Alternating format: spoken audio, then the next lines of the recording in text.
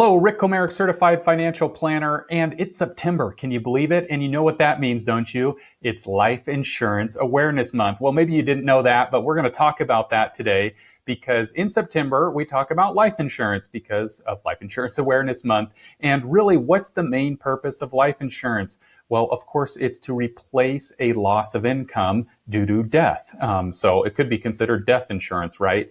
But basically, in your working years, you get the life insurance so that if unfortunately you pass away, then it would replace those earnings that are lost due to the loss of life in that scenario.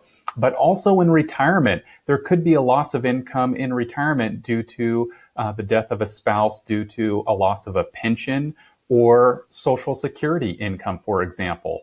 So there may be a case for life insurance not only during the working years, but also during the retirement years. And most specifically, that is if there is going to be a loss of income that needs to be replaced.